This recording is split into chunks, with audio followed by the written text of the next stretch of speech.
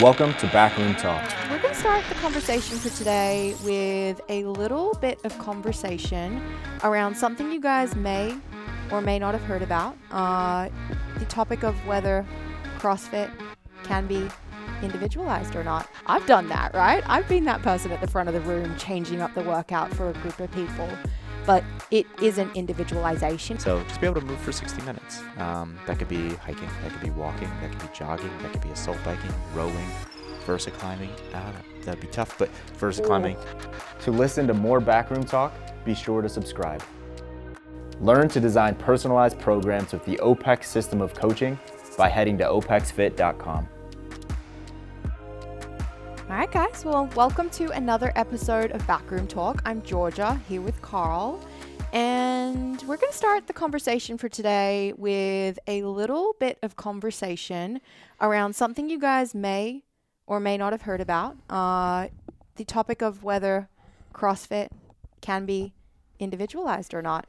And where does this come from, Carl? I think, people that pay attention in that world and in our world, which are two separate worlds. They may have seen James was on the Savon podcast, which very entertaining podcast. I kind of dug into that after James was on there. He was on there, and the question was asked was, I forgot the exact framing, but the idea of individualization came up, and what is individualization? And the question was asked to James, I believe, do you think CrossFit is individualized? And James very quickly said no, which wasn't a bash, right? It wasn't a dig at CrossFit. He just said it wasn't individualized. And there was quite a bit of fallout from that, surprisingly. If you guys are listening to this podcast, you guys know what we do. You know our beliefs. You know that everything that we do is based around the individual. So to us, it's like there's not a lot of other fitness education companies that are saying the things that we're saying and basing an entire methodology around the individual, a single person. In our opinion, CrossFit doesn't do that. I might be, missing something. I haven't been in that world in quite some time, so forgive me if some things have changed there. But based on what I know CrossFit to be, it's definitely not individualized. I own multiple CrossFit facilities. The reason why I went away from that stuff is because I couldn't individualize it no matter how hard I tried. That's kind of where the conversation started. Yeah, I think it's confusing, or where the confusion kind of arises from. And I guess, first of all, the reason this blew up is because Dave Castro took a clip of James answering that question and made a nice long caption about how he does believe that CrossFit is individualized. And that's where this thing really gained momentum, and a lot of people were talking back and forth on it. But I do think it just comes down to, fundamentally, we have different definitions of what individualization means. And so when you've got two groups or two people that are shouting at each other, I'm not saying James was shouting or even that Dave Castro was shouting, but no. And it was a really measured conversation. The conversation James had with Savon, I think it was great and very respectful. But James... who was the other guy on the podcast? Was it Brian? He's a CCP coach, right? Is it Brian? I'm not sure. Oh, man. Just keep going. I want to look that up because I do want to get his name right. Yeah, but I think where the conflict is that Dave Castro and James Fitzgerald just have different conceptions of what individualized really means. And for Dave, he was talking about how he has seen CrossFit be individualized in CrossFit gyms.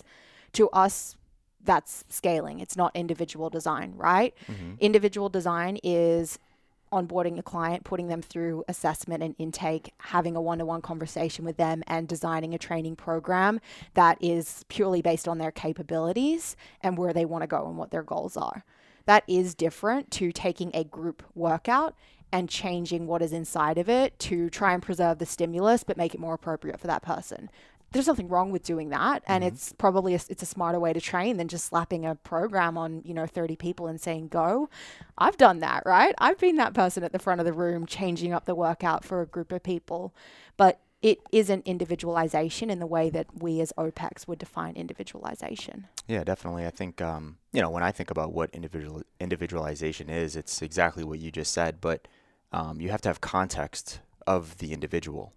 One thing that we don't have when we have 20 people in front of us is absolute context for every single one of those humans in front of you.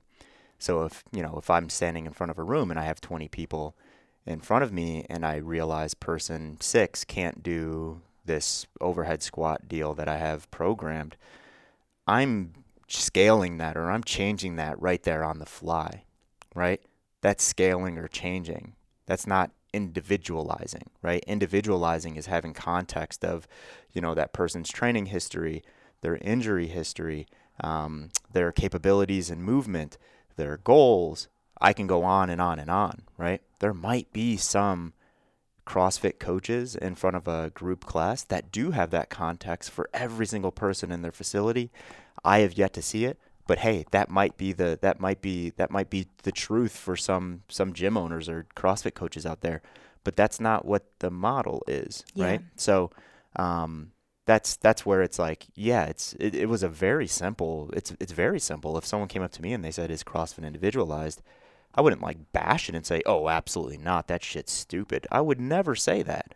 But I would say, no, it's absolutely not individualized. It is group training.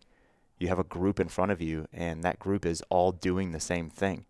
Are there gyms that have groups doing different things? Maybe. I have no idea, right? But from what I know to be CrossFit, that's not it, right? Is there personal training happening in CrossFit gyms? Yes, absolutely, right? That happens. CrossFit was actually built on personal training. I don't know if people remember that, but I remember Glassman putting out, this is how you should onboard. This is how this whole thing works. And this was in 2004, 2003, 2004. That's not what's happening though, right? That's not what's happening. So when I think about a CrossFit methodology, I think about what's happening in CrossFit affiliates around the world. And in CrossFit affiliates around the world, what is happening is group training, right? They might be doing some PT on the side or some individual design actually on the side. And we have a fair amount of coaches that come through our program that are CrossFit coaches. And they're like, hey, no, I'm doing this group thing, but I also want to spin up this individual design thing, right? I want to have 15, 20, 30 individual design clients. And they're doing both, right? But they're not coming to us and saying, the people that we're doing individual design with are doing CrossFit. It's like they understand that those are two different things, right? And we saw a bunch of people bashing James for saying those things, and I hope those people would just listen to the rest of the podcast because I thought it was an awesome conversation, and I thought Savan asked some really good questions, and I still have to find his name. I think it's Brian, but I think, he had some really good context as well because he fell in that group, right? I'm a CrossFit coach. I got into CCP, and it just kind of changed the way I thought about things. It didn't make me hate CrossFit. I just started doing some things differently. I don't think he totally nixed his, association with CrossFit at that point, but, it just made him open his eyes to different ways of doing things. And that way was individualization. And that was obviously different than what he was taught at CrossFit Level 1. Yeah, I think to have a productive conversation and not just, again, be two groups yelling at one another, we have to agree what individualization does or doesn't mean. And it's okay to have different conceptions of that. We just have to call them two different things, right? And realize that we're talking about slightly different ideas. We also have to define what it means to do CrossFit. Because in Dave Castro's post, he did point out that a lot of CrossFit Games athletes, they are doing individualized training. But I would say those guys are doing individual design. Yeah, definitely. They're not doing the group class WOD. Maybe they jump in on the workout of the day with their gym every so often. Mm-hmm. But those guys are following very structured, individualized training programs that are designed for them by an ID coach, oftentimes an OPEX educated coach. Yeah. And I think it's worth acknowledging that we don't have a clear definition of what it means to do CrossFit. And we have to decide on what that is too. Yeah, and we have to understand, what is what is doing CrossFit? What is doing OPEX? We very clearly laid out what is doing OPEX means, right? You use the OPEX methodology. You assess, you design, you consult, and you continue to do those things with an individual. One coach coaches another client. It's one-to-one, right? We don't really know. And, hey, I'm open to being wrong. I am. So I may just be wrong on what CrossFit is. But CrossFit, to me, it's varied, it's intense, it's quote unquote random. It's being ready for everything. Even, and it gets murky when we start to say, well, this competitive CrossFitter, right? Competitive CrossFit Games athlete does CrossFit. And it's like, well, do they? Right? Like what you just laid out. It's like, do they do varied fitness? Yeah, actually, right? In a pre-competition phase, right? Are they doing varied fitness, when they're in their structural build? No, they're in a structural build, right? Like there's probably some progression in mind there. So it just gets weird, right? It's like, because the test looks like this, that means that, the outcome, because the outcome is the same for everyone, the path to that outcome has to be the same for everyone. And that's just not the case. It's not the case. We know a lot of CrossFit Games athletes that do not take a varied approach to get to that outcome. They take a very structured approach to get really good at the things that they're not good at, right? You get someone that can do 36 unbroken muscle ups. That person isn't working on a shit ton of muscle ups in their structural build phase, right? But that person can only do, 15 unbroken kipping handstand push-ups. That person's probably doing a lot of handstand push-up builds, right? Or like vertical pushing stability builds and stuff like that to be able to shore up those weaknesses. So that's individualized, right? Like what I just walked through. So I just don't know a bunch of gyms that are doing that, and gyms shouldn't do that. CrossFit gyms shouldn't do that. They shouldn't treat all of their members like they're CrossFit Games athletes, because they're not. And I think CrossFit would agree with that, kind of. I believe. I could be wrong on that, but it's just different, right? It's different.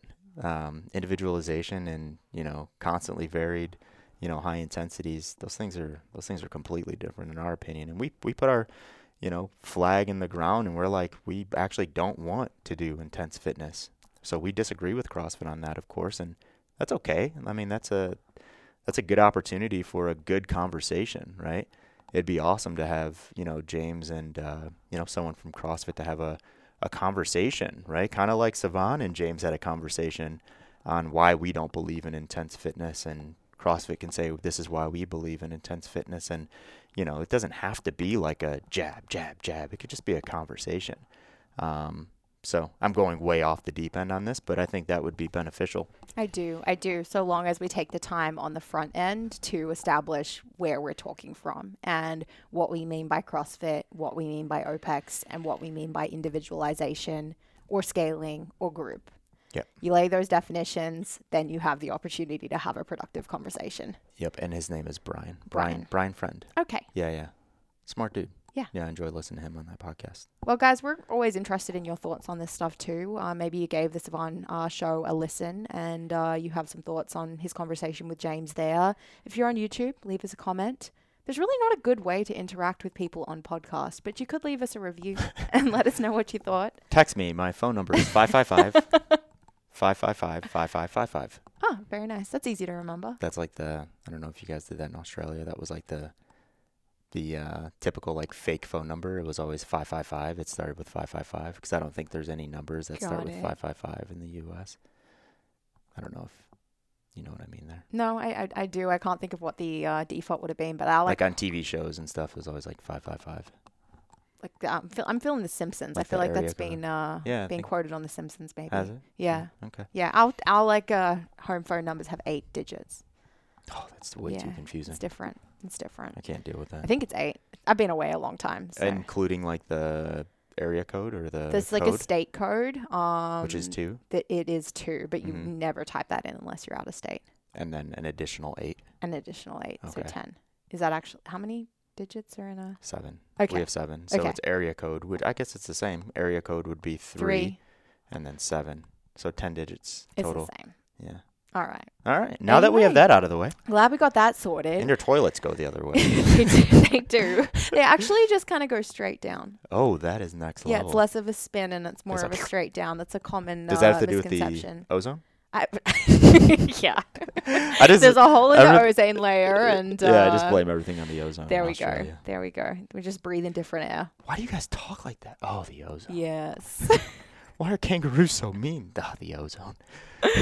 So let's move on from the bad Australian stereotypes and get into our conversation for the day. So we're talking aerobic progression for the non-performer, which I think is a really interesting theoretical conversation to have. And obviously not just theoretical, like this is something that's played out in practice with clients that you've coached, that I've coached over the years. But just to talk about what it means to actually push and develop aerobic ability for someone who's not training for a specific aerobic sport, right? They're not training to be a better rower or run a marathon or compete in CrossFit, right? We're not talking about specific goals. We're just talking about fitness for life. Yeah. So aerobic progression for life. What's the point? Yeah. Gosh, yeah. We start with why, right? Why do aerobic training? I think we've had a version of this conversation before, but we are just built to be aerobic beings, right? Like we should be able to move sustainably through space, right? We're not chasing down our food anymore, but, we're still walking upstairs. We're still walking around blocks. We're still walking up mountains. I hope so, but we're still doing all those things. So we're built to be able to do work and recover from that work pretty quickly and do more work. Not really for survival anymore, but when we start looking at physiological benefits or effects on markers when it comes to correlation of moving your body on a consistent basis, let's just call that aerobic training today. There's a lot of those, right? Like decreasing blood pressure, increasing HDL, better regulation of blood sugar, improving lung function, improving or decreasing your resting heart rate. So just having more efficiencies in your normal biological systems. And it's like, why is it important to have efficiencies in your normal biological systems?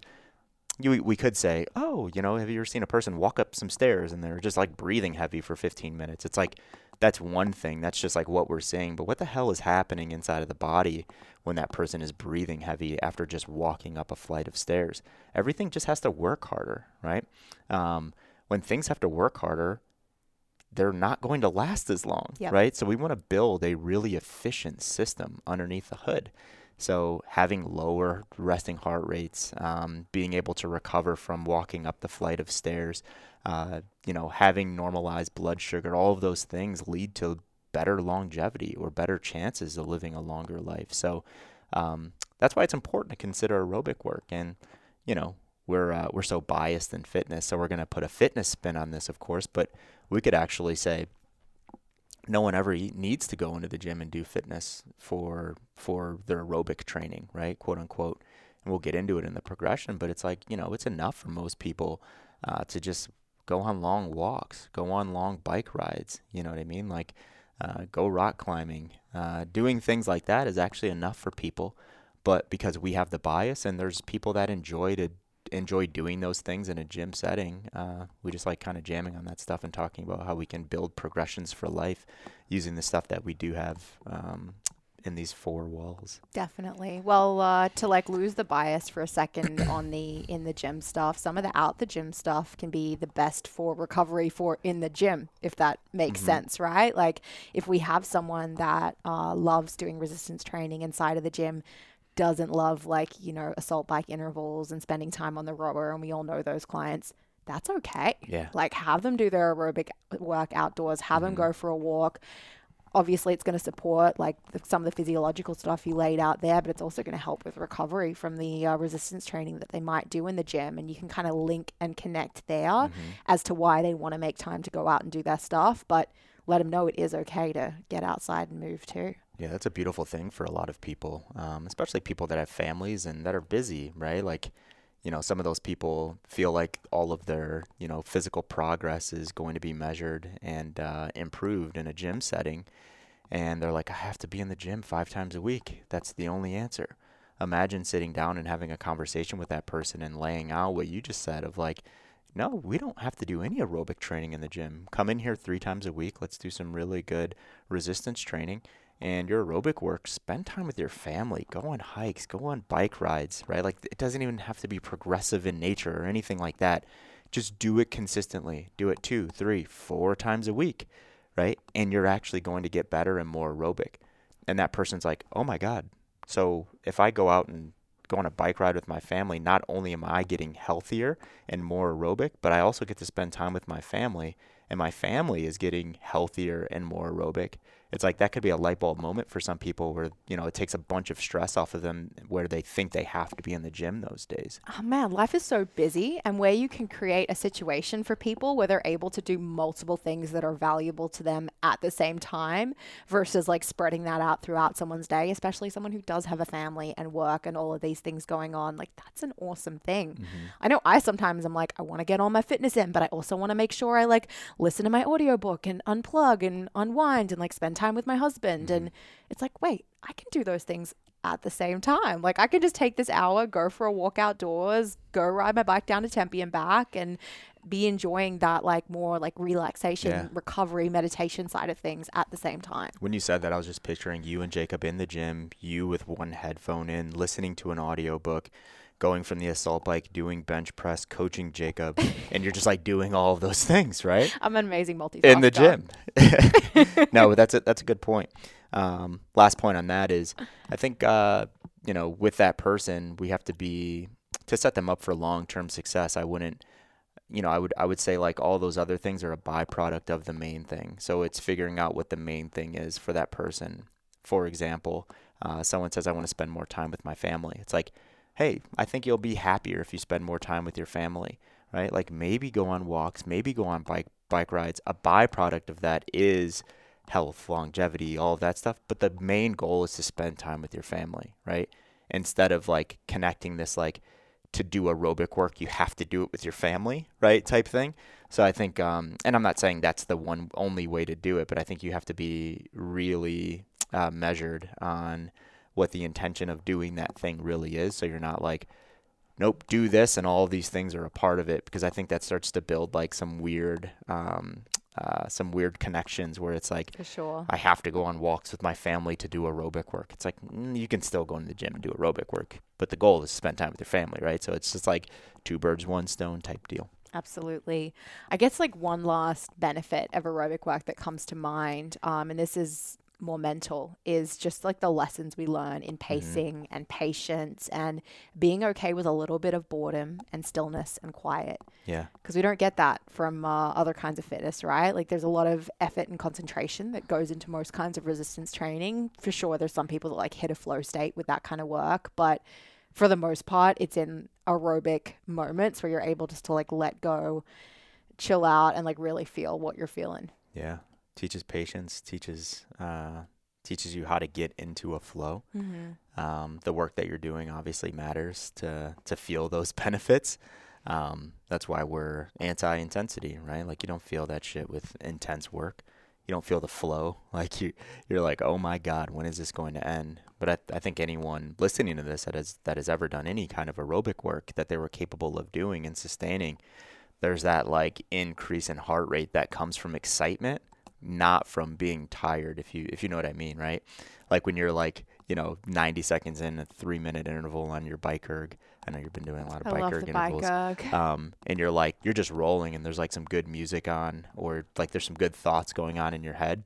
And there's like excitement that occurs, right? Like that runner's high, the excitement that occurs, the dopamine, it just feels good, right? And it's motivating, right? And you want to feel that more often. So there's some pretty good mental and emotional things that come along with it as well. And aerobic training offers, I would just call it like a net positive physical challenge, if that makes sense. So by net positive, I just mean when you come out of the other side, you're actually better. Mm-hmm. You're better underneath the hood. You're better mentally. You're better physically. Where if we're talking about intensity, and the goal of this conversation isn't to compare intensity and aerobic work, but intensity, that's a net negative physical challenge.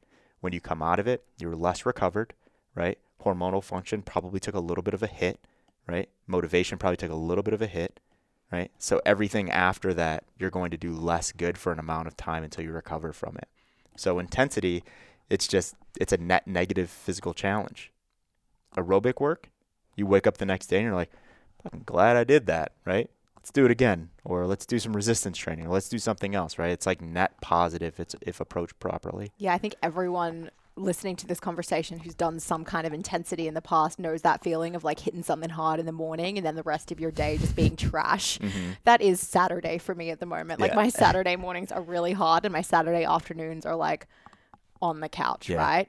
That's not aerobic work for life. Like that is not conducive to that. So I think it's a very important thing to consider. How is your client feeling throughout the day? Are you doing work for life or not? Yeah.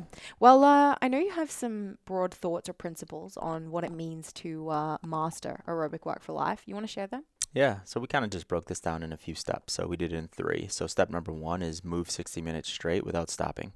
That should be the first goal, right? Before any progression, obviously there could be a progression inside of that, but before any like faster aerobic work, shorter time should be thought about, you should actually think about getting people to being able to move their bodies for 60 minutes without stopping. We could do that in various ways.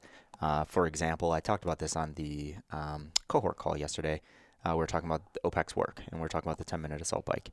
And I was just talking about how, I've seen many people try to perform that test when I was in the gym setting, and they would get like 5 or 6 minutes in, and they just had to stop because they were so deconditioned because they haven't done work for like 20 years, right? So even doing this at a very slow RPM just made them sick. And I'm like, that's actually a great candidate to work up to 60 minutes of just moving sustainably without stopping. I'm not taking that person through that and then thinking, okay, map 9 next week, right? Like, you're not doing that. So map 10, really long, extended, easy work. You got to be able to do it for 60 minutes before you start. Why 60 minutes? I don't know, right? It's long enough, right? It's a lot more than 30 minutes, which map 9 is.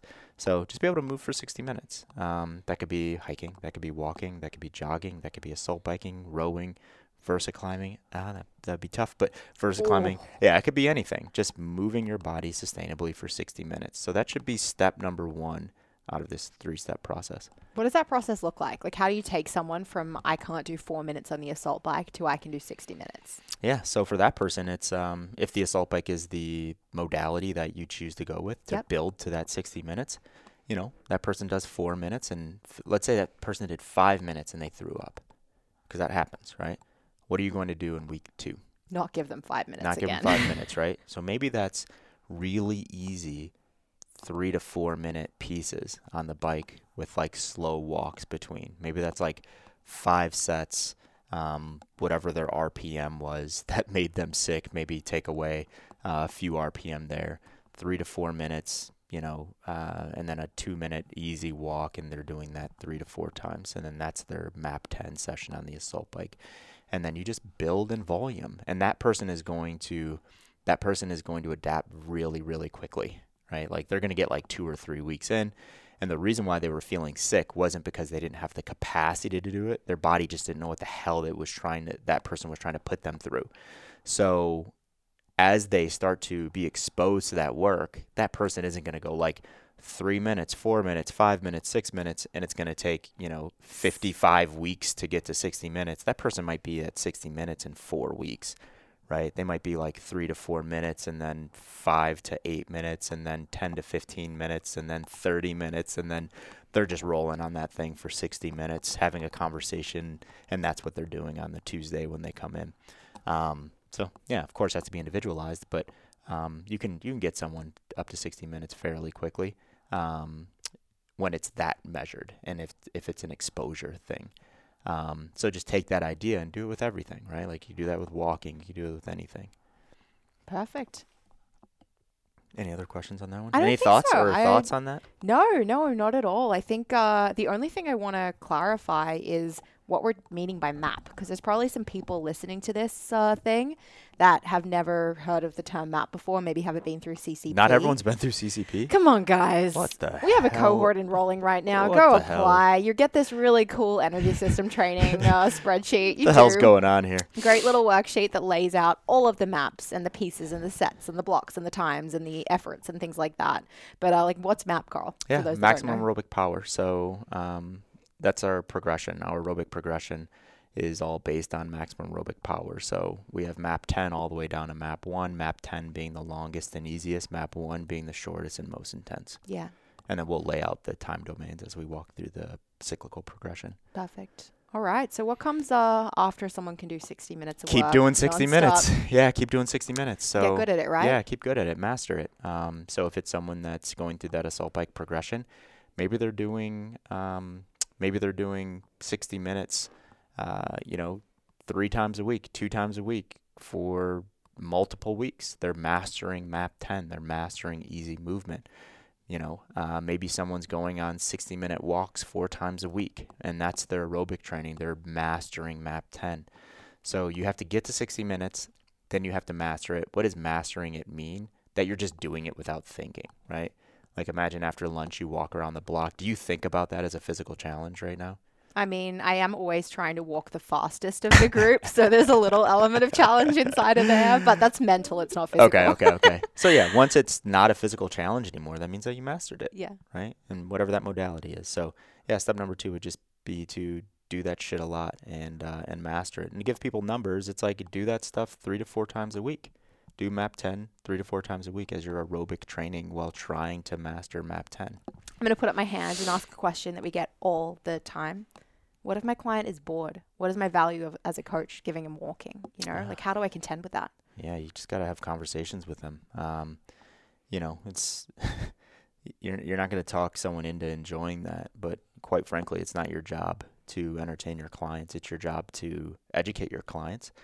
Once we try to, switch this thing up to entertain, it just becomes a huge drag, right? And it becomes very unfulfilling from a coach's standpoint. But don't just throw in the towel when someone says, hey, I'm bored with this. Maybe have a conversation. Maybe on the front end, you're educating that person on, what is this going to lead to? Why are we doing this? Walk through the biomarkers or the physiological markers that we just chatted through. It's like, hey, this aerobic work is awesome for all of these things, right? It's good for you mentally, right? It's time to unplug. It's time to, get rid of all the noise of your busy day, all of that stuff. And then as a coach, just maybe switch up the modality in which they're doing and what they're doing in their MAP 10, because maybe someone doesn't want to sit on an assault bike for 60 minutes because it kills their ass, right? Like I wouldn't do that. I wouldn't go 60 minutes 4 times a week on an assault bike, but I would go and walk for 60 minutes, right? So find the modality that fits your client, their goals, and what gets them going. Absolutely. Important little note there was you probably can't just exchange like types of cyclical work for MAP 10 though. Like let's say someone's gotten really good at walking and they're doing that for 60 minutes and they're a little bored. You probably don't want to just give them a 60-minute row without exposing them. You know what that feels like, right? Definitely, yeah. You want to make sure you do build them back up to that 60 minutes if they haven't been exposed to that modality before, and there's like some technique and discomfort that's going to be associated with it. Yeah, that's a really good point. So before we jump into the rest, realize that every modality is its own progression. There is carryover from one modality to another. If someone can row for 60 minutes, they can walk for 60 minutes, right? But there's carryover, but it doesn't mean that someone's ready for that. So very good point on the 60 minutes. If someone says, hey, I want to get really good at long rowing, don't be like, we mastered MAP 10. We've built to 60 minutes of walking. They can definitely row, right? Maybe just say, I want you to go at a really easy pace until you can't go anymore on the rower, and just give them like a 60-minute clock and see how long they can go. Not everyone's going to get to 60 minutes. Most people actually wouldn't if they've never done that before. So yeah, it's a really good point. Every implement has its own progression. Yeah, perfect. So someone has built up to 60 minutes. They've mastered 60 minutes or MAP 10. What next? Yeah, progress down the MAP continuum in cyclical only modalities. So we're taking them from MAP 9 down to MAP 1.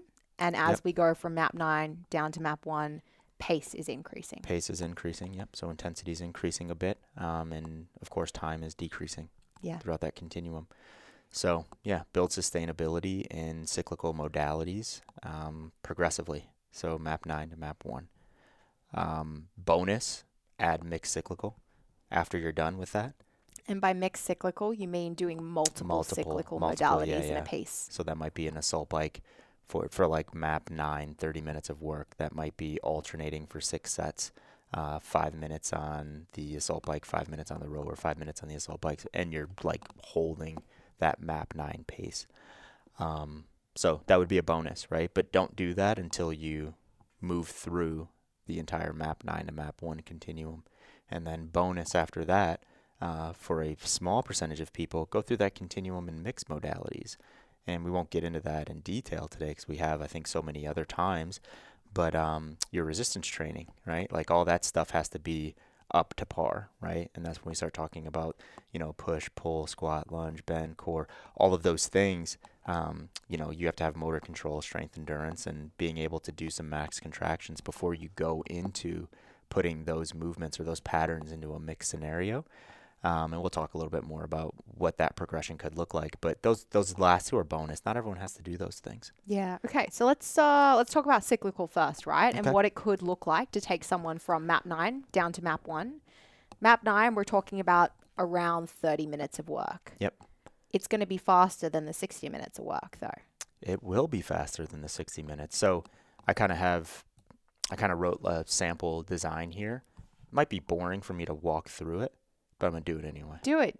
Make him listen to it. But we're only going to do this for cyclical. Perfect. So this is an example build for someone that has number 1 and number 2 knocked out. Yep. They can assault bike for 60 minutes. So I'm choosing the assault bike as the modality here, and they've mastered map 10. Okay.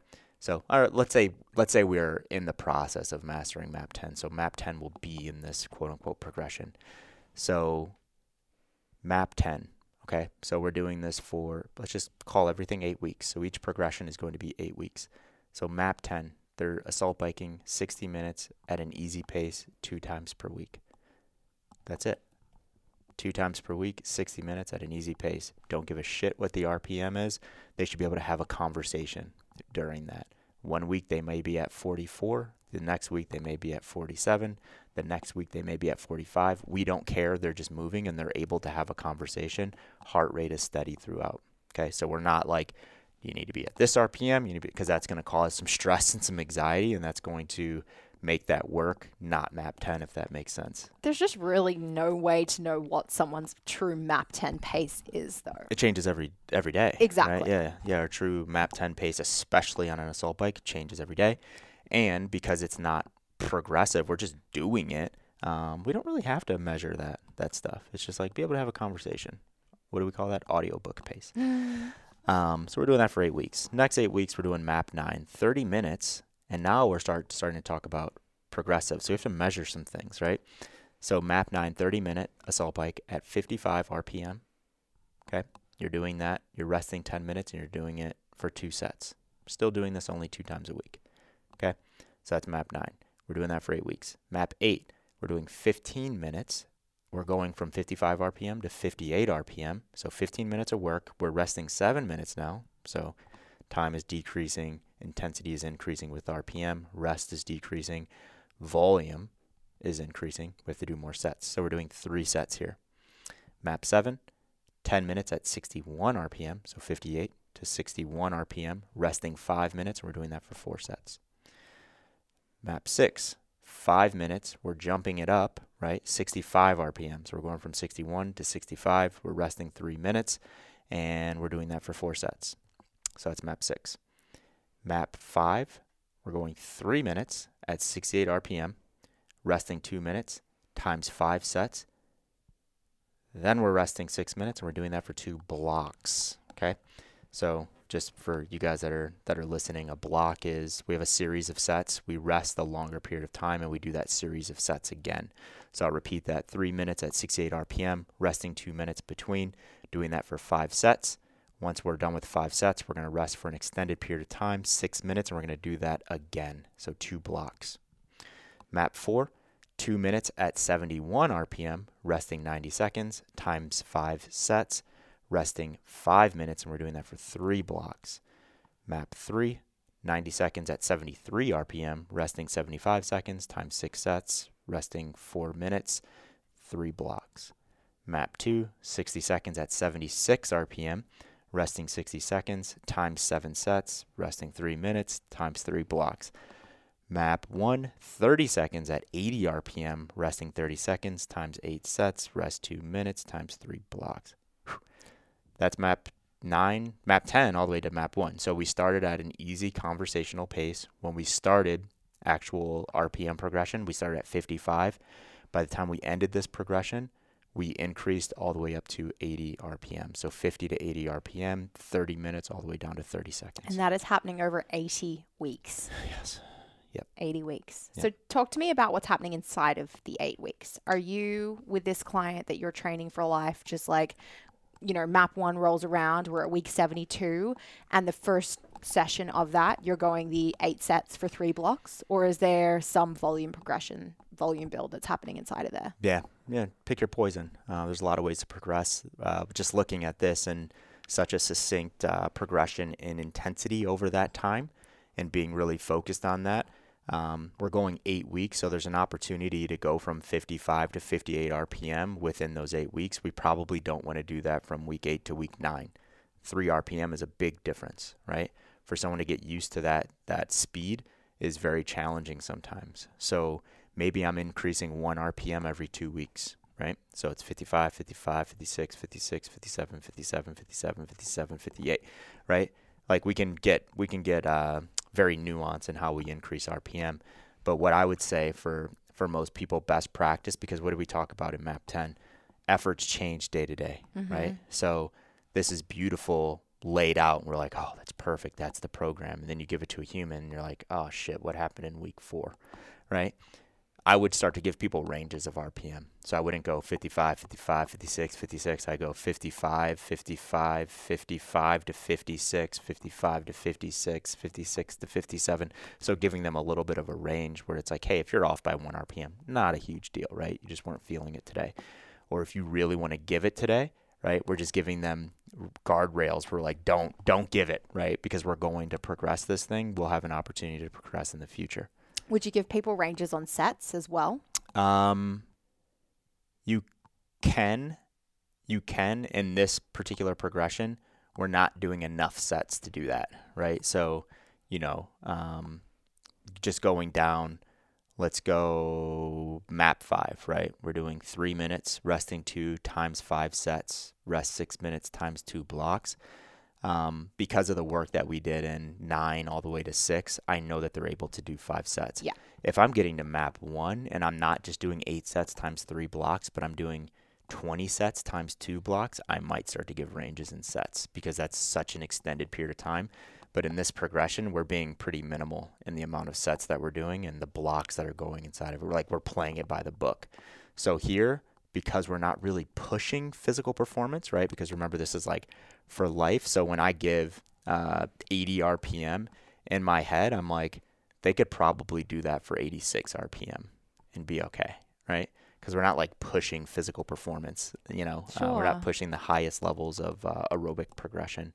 So, yeah, people have to keep that in mind as well. Yeah, gosh, I think that it's a really important thing to remember as the coach that is writing that map progression over the 8 weeks. It's going to be tempting to get into week 6 and be like, oh, I want to challenge this person. I want to give them something that's like new, what they like are going to be like confronted with that they're going to have to adapt to. But it's like, what are we trying to do? We're just trying to get them efficient at doing work.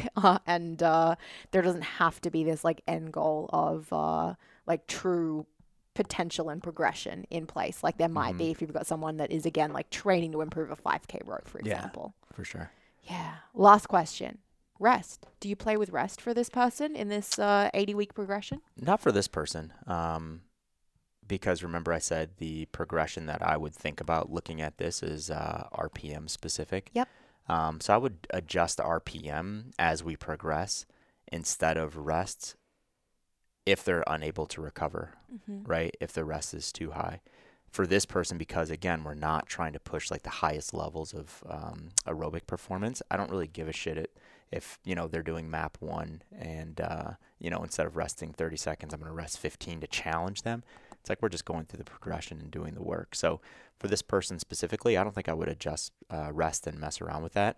Maybe the second time I go through this progression with them, maybe we pick something else, right? Like maybe I'm not giving them, 10 minutes at 61 RPM anymore. Maybe I'm giving them 115 calories, right? Like maybe I'm giving them a task to complete instead of a time domain to complete that task in. Yeah, I would probably get a little more nuance with this same person if we were to go through something like this again. Yeah, after that. That's where it gets really fun, right? And where you do actually get to be like a little bit creative as a coach, but sticking within principles where, and this applies more to mixed modal work that we'll talk about, but you can do something like this where it's like, you know, in a like circuit style / like you've got a time domain that you're working inside of, doing work inside of. Then you can go like more like 4 time based where you're doing maybe rounds for time, 100 cal for time, where that person isn't like limited by the 10 minutes anymore and like gaming how they pace based on 10 minutes. They have this unknown element of like, how long is it going to take me to complete this? Then you get into like more, you know, fancy progression, chippers, so on, so forth with mixed modal work. But as a coach, I would be really good at prescribing something like this that we laid out, because I think this is probably the simplest way to do it. I would get really good at this before digging into other ways of prescribing aerobic progressions. But I do love messing around with, like, you know, it's that game of like, you know, sitting in Coach RX and be like, okay, I know that their 5K pace is 155. I'm giving these intervals. I want them to row a 1K. How long is that going to take? You know, and where does that sit in the map continuum? That's fun. But you got to know that person to be able to prescribe that kind of work and still stay within those principles. And I think, in my opinion, you have to be really good at prescribing it in its simplest form, which is just like move for this amount of time at this pace, progress through that. Absolutely. Well, that was cyclical that we just laid out. Yes. But we got 2 more steps in this like 9-to-1 progression that someone could potentially go through. Mixed cyclical, and then mixed modal. So let's go mixed cyclical. What is mixed cyclical? All right. So mixed cyclical is we're using more than one cyclical implement in this progression. So instead of just assault biking, we might be assault biking and assault running. We might be doing rowing and ski erging. We might be doing 4 different implements in one progression. It's just mixed modalities that are only cyclical. And you're progressing it in the same way. So I actually have a 24-week progression that I want to walk through really quick. Go for it. No, but it's the same idea. You guys get it, right? So it's like, you know, what would that look like? Our 30-minute piece, it might be something like I laid out before with the row and assault bike going back and forth for 6 total sets, 5 minutes, 5 minutes, 5 minutes, 5 minutes, and just nailing pacing on both of those things and progressing something like that all the way down to map 1. The challenge is the contractions, the varied contractions that you feel based on the cyclical implement that you're using. Most cyclical implements are lower body dominant, so they're going to be lower body taxing. Then you start to get into things like the ski erg. And you're like, oh, that's weird, right? Like I've never felt my lats like this while trying to breathe. And you can get that stuff is fun, right? But imagine what it looks like to progress someone long term on the ski erg. That's challenging for most general population people. So just as an example, we went back and we said, like, you have to progress each one of these things individually. We're not saying you have to start at ground zero with the ski erg, but you have to understand how long someone can work on that ski erg. If you're truly going to go map 9 to map 1, they have to go to ski erg for 60 minutes. I don't care what the pace is. It might be 3 minutes and 30 seconds per 500 meters. They have to be able to do that sustainably and finish it and walk away, right? Not like fall to the ground.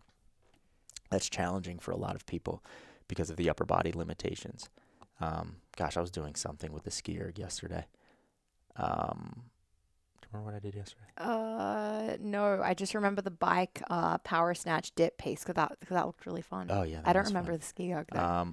I did ski and double under. Got it. Yeah, ski and double under. And so that was ski and double under, and I did on Monday. I did like squat trisets, pull trisets. So the pull, I felt it, and then I did trisets, and I was like, oh my god! Like I was on the ski erg and I was feeling the pull trisets from yesterday, and I was like thinking about that. I was like, was this the best choice in exercise selection? I was like a minute in, and I'm like, fuck it, let's challenge it, because I knew I had to go to the I had to go to the double unders. Yes. And what's happening in double unders, right? It's like scaps Whole lot have to of be nice. tension. Yeah, yeah. So that was a challenge for me. I did that for 12 minutes. I did 12 minutes yesterday.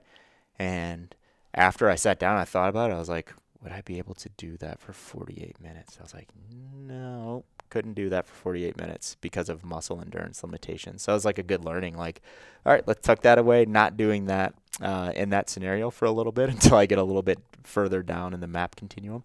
But that's life. That happens. And sometimes we prescribe the wrong things to clients, and that will happen in the cyclical progression. That'll happen in the mixed cyclical progression. We just have to understand the questions to ask and the things to look for and results, or the things to look for physically when you see your clients doing that if you're in person.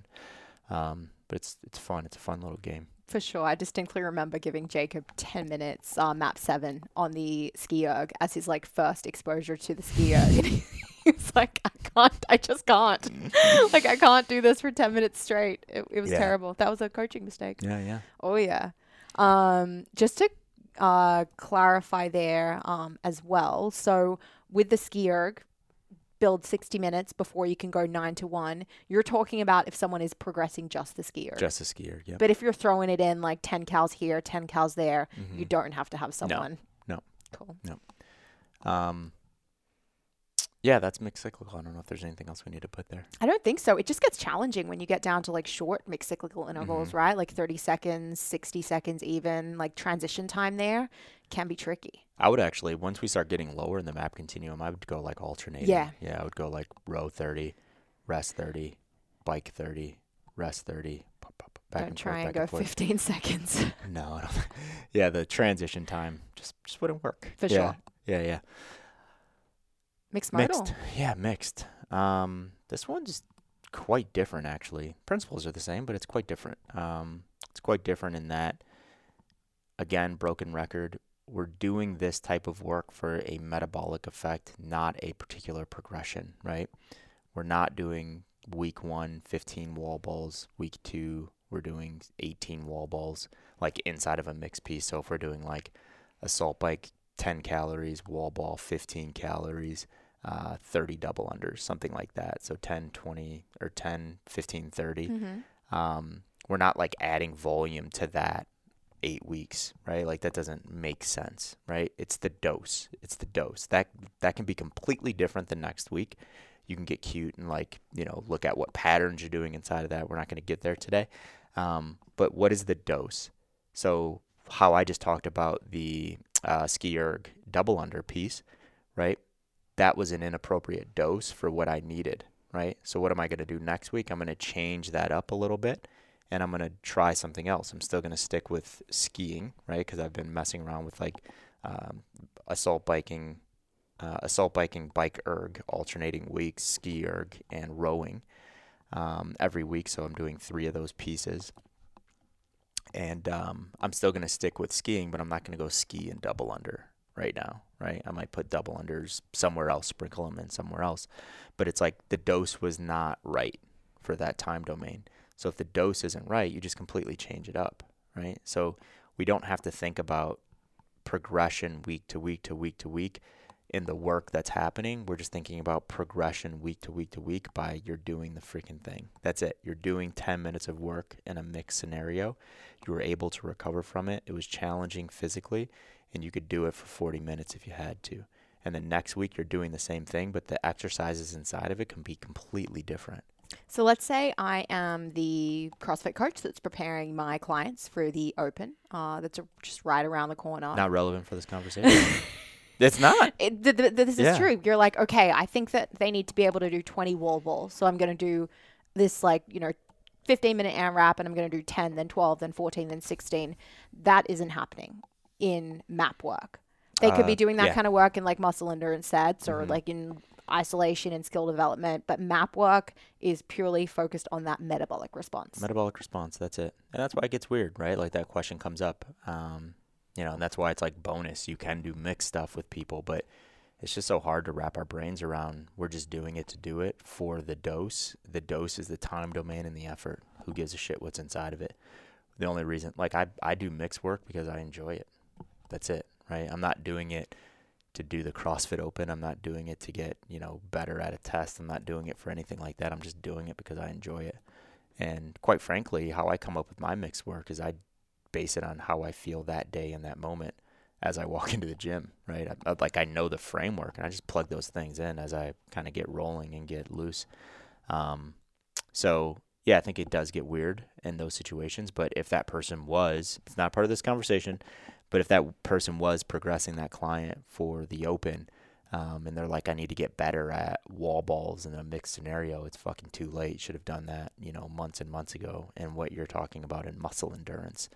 And if the idea is like, we need to coordinate, changes in blood pressure and all of that, it's like, that should have also been done months and months ago. Right now, prepping someone for the CrossFit Open, and what is that, 2 months away? End of Feb, yeah. Yeah, 2 months away. Prepping someone for that, like you're in just like a readiness build, right? Like we would just call that like pre-competition. We're starting to get into that season. So yeah, you can't learn new things in pre-competition. You just expose things in pre-competition. Wise words. But the CrossFit Open is not a training for life either. It's not, no. We got to remember that too, right? That's why we don't do that shit. This is true. This is true. George is like, actually. Yeah, I'm registered. Are you? Nope. Is this still $20? I don't know. Or did they increase or decrease the price? I have no idea. I'm guessing registration isn't open yet, but maybe it is. Who knows? I think Carl's looking this up right now as we speak. Yeah, I'm curious because I always think it's so strange that people spend money to do a workout. I get it. If you want to do the workout, just do the workout. But if like you're not like trying to make it for sure to the next level, why would you? Sorry, but to kill anyone's dreams here. It's pressure from the gyms, right? It looks good for the gyms to have a big community signed up. I think I don't really know. Have you found it? Nope. I have no idea. I don't know how to sign up, damn it. Can we talk just very briefly about exercise selection in mixed motor work for someone who's training for life? Guiding principles for deciding what should go inside of their mixed motor work from 9 to 1. Oh, man. Whatever that person is capable of making sustainable. I know that's like I knew you were going to say that. Hedge away answer, but yeah, I mean, it's a long conversation. We've had this before, but we have to look at where we're at in our pattern progression first, right? You have someone that, is still working on motor control in the pulling position or in the pulling pattern. You're not putting pulling work in mixed modal pieces. That makes absolutely no sense, right? They need to master that pattern in resistance. I think to be safest, and it's not like people are going to die if you put a pull exercise in mixed modal, but to be safest principally in your head, I just wouldn't put anything. I wouldn't even give mixed modal work until someone has progressed through that motor control, strength, endurance, max contraction continuum in all patterns, actually. Yeah. And I'm saying that, but we see it all the time. I've given it shit. Like, it's not a huge deal, right? Someone doesn't have someone has, an issue with their pushing because of a very particular reason. They had a prior injury. They're probably never going to get there. We are giving that person like Russian kettlebell swings in a mixed piece because they enjoy it. Yeah, that's fine, right? Like, but you have to have some context there and you have to understand. So just good principle, get through that pattern progression and make sure that person's able to do all of those movements appropriately, right? In resistance training before trying to throw that stuff into mixed modal.